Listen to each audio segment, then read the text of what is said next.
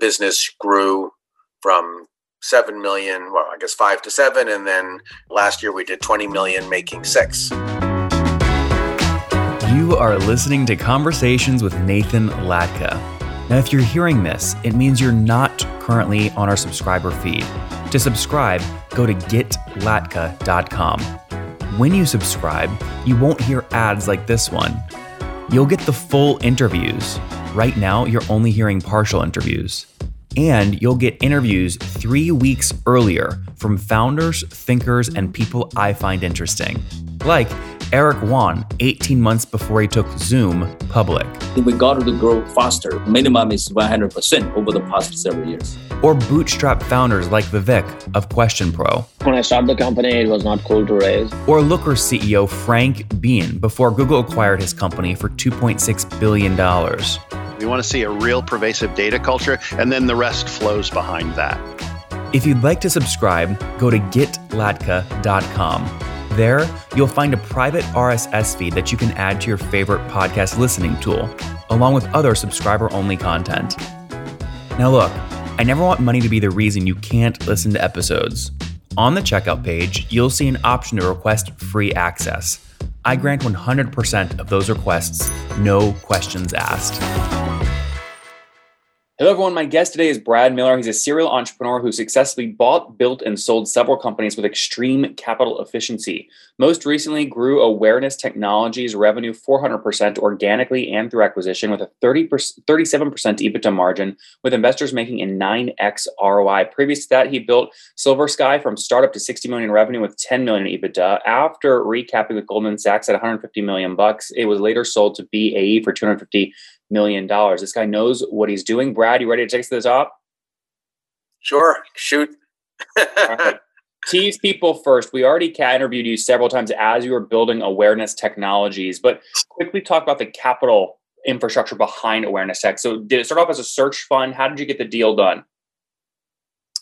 After I did the deal with Goldman at my previous company, Silver Sky, we had been buying companies, and at some point, they didn't want to keep buying companies because they felt like we were going to become viewed as a consolidator rather than an organic grower. And so there were companies that I wanted to continue buying, and they didn't want to. So I asked for permission to buy the ones that I was looking at that they passed on. And so I left Silver Sky and then bought Awareness Technologies with another financial partner, and that's kind of how it happened.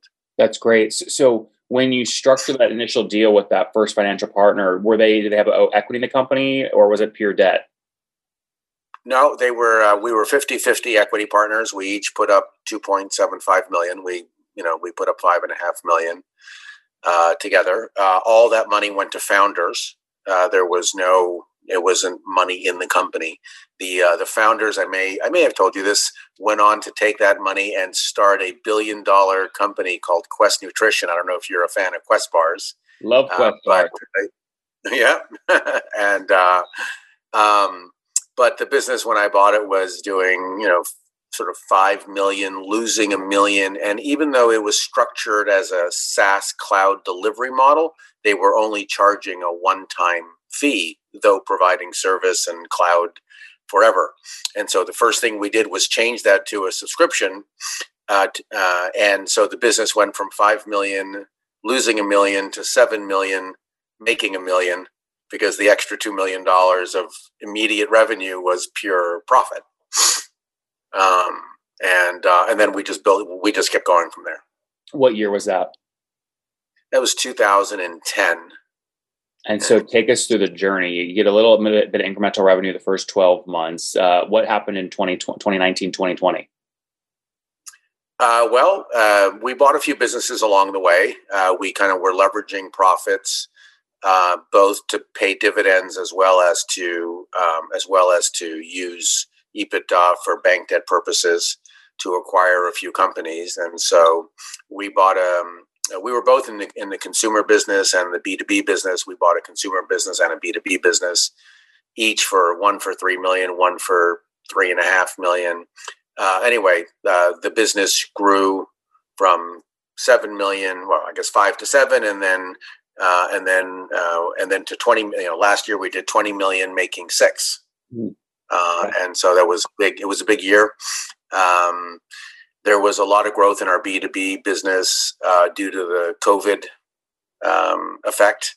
We focus on providing employers with PC activity, monitoring activity of their employees. So, what time do they log in? What are they doing when they log in? How do I get comfortable that all the things that I used to see with my eyes when people came to the office and I no longer see? How do I recreate that line of sight information I used to have?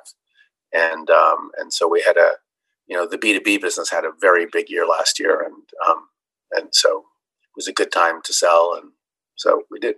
I want to talk more about timing, but just to sum that up, 5.5 million to start of your guys' own cash, another 3 million, then another 3.5 million. So about 11 million into the business total, but enterprise value in terms of actual revenue was, call it 25 million. I mean, this is extreme capital efficiency. What enables you to spot like these sorts of things where there's not a bunch of other competition? I imagine other people look at this and go, we should do the same thing, and then you can't buy it because there's so much competition. How did you find these gems? Well, one of the competitor that we bought, sometimes it's just being at the right place, right time, but the last competitor that we bought that pushed us over the edge to 20 million, I looked at buying a year before I bought Awareness. And when I looked at buying it, I couldn't afford it. It was doing 15 million of revenue, making 6. The 2 VCs bought it for 45 million, and the business went from doing 15 million, making 6, to doing 7 million, losing 3 when we bought it. So it's why we bought it for such a good deal. But when I saw them, I was like, this is back in 2008, 2009. I was like, wow, I don't know many internet security businesses that are growing 20%, doing 15 million, making 40% EBITDA margins. And when I saw Awareness, it was, they were the Avis to to that company's Hertz, if you will. Yep. And I was like, geez, and so it was a 2-horse market at that time between the two of them, where the number one company was 3 times the size, but you could see how you could, take up some of that market share. And I felt if we could just even grow it to 10 million, we'd go from, making $1 million once we added the recurring revenue to making 4 or 5 million. And if you could buy a business for 5.5 million and make 5 million, those are good numbers. Little did we know along the way that company would have such problems. A lot of you guys will ping me out of the blue and asking for help selling your software companies, but I'm not a broker and I'm really focused on Founder Path right now, not helping folks sell their companies. So I'm always looking for great tools to recommend for you guys to quickly figure out what you could potentially sell your company for and how much cash you could get. That's where Flippa comes in. Now, here's my thing about brokerages, especially for selling your company. You guys should not have to pay a 10% brokerage fee when you put your blood, sweat, and tears into building your company for years ahead of a sale. All smart founders know, though, that the best way to maximize price is to have multiple options. So how do you get multiple options, multiple bids on your company without paying a broker 10% or more? Well, I recommend Flippa because they have the largest list of buyers for these sorts of digital assets, which almost always guarantees a bidding war. I tell my founder friends all the time to try Flippa's valuation calculator to see what their company is worth, and I encourage you guys to do it today. Go to nathanlatka.com/Flippa right now to test out the valuation calculator for free. That's nathanlatka.com/FLIPPA. Did you have an in with the VCs that bought it for 45 million where they were happy to take the loss and let you take it even though you win? My co-investor co-invested with one of those VCs in another deal, so we had an initial entree into that conversation. They were for sale for 2 years. They didn't contact us.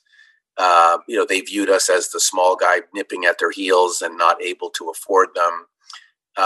And their business was doing better before they at the beginning of their sales process, but it started to really struggle in the last year. Mm-hmm.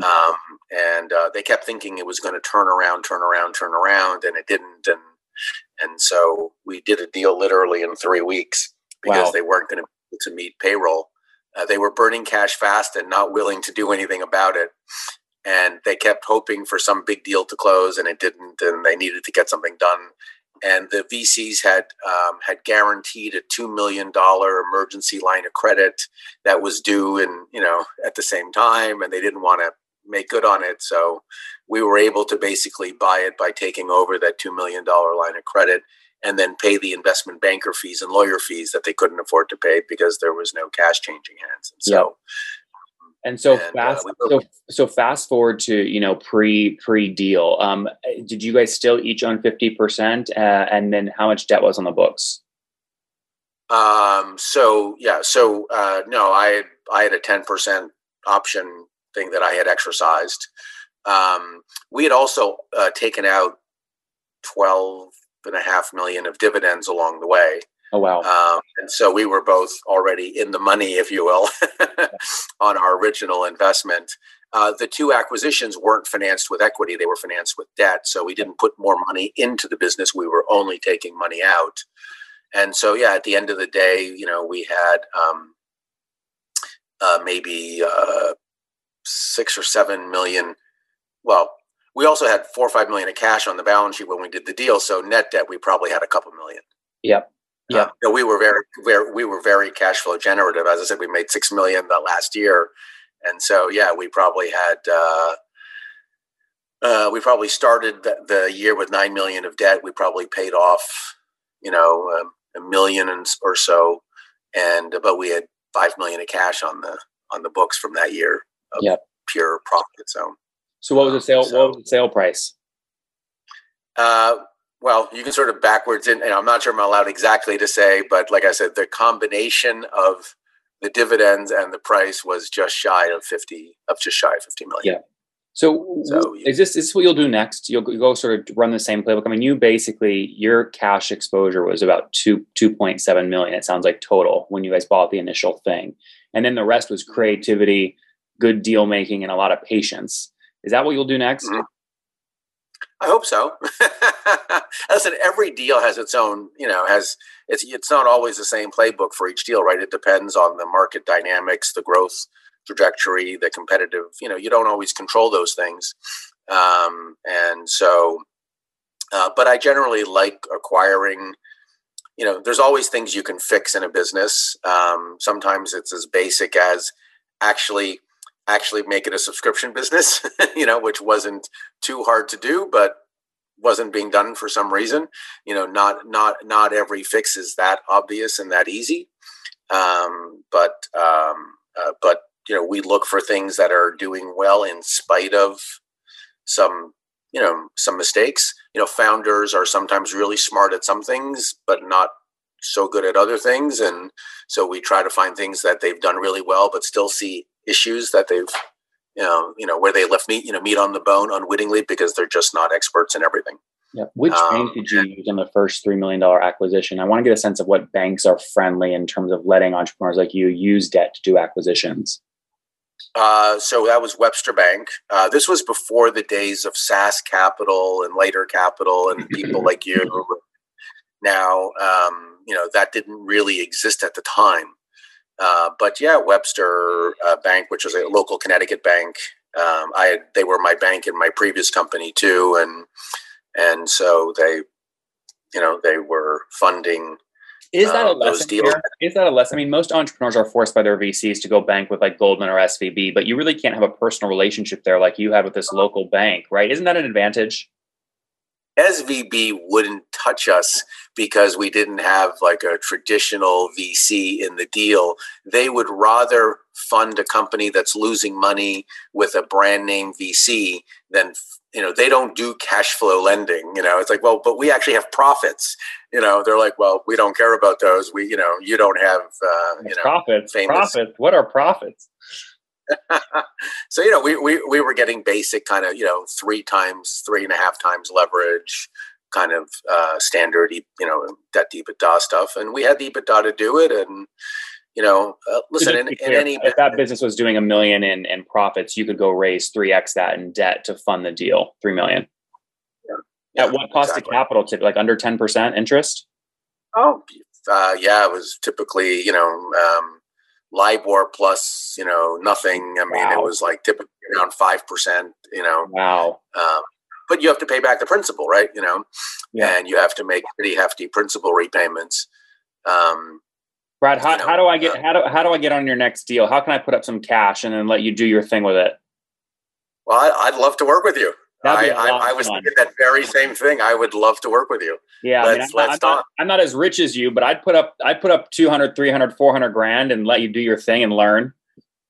Yeah, I mean, I'd give you a huge carry because you're a really smart, knowledgeable guy about this business. So I wouldn't need your capital. I'd be happy to work with you just for your knowledge, know-how, etc. Well, I love profits. I love founders with profits. You love operating companies with profits. There seems like a win-win here. Brad Miller, we'll see what happens. Thanks for taking us to the top. And I'm serious. If you want to talk, hit me up on Slack. I am happy to figure something out with you.